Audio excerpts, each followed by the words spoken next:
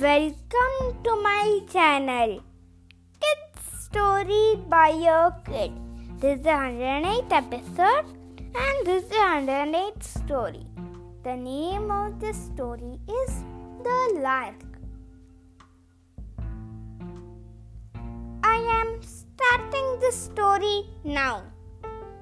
One day, on seeing a bird catcher setting a trap, a lark who was sitting at a branch of a tree asked the man, "What are you doing here?"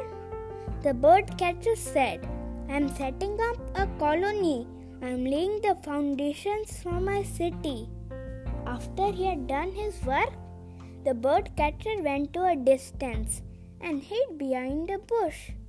The lark had believed the bird catcher and did not know the reality. He flew down to the net and took up the bait. Immediately, he found himself caught in a noose. The bird catcher came from behind the bush and grabbed him. The lark said, "How nice a man you are!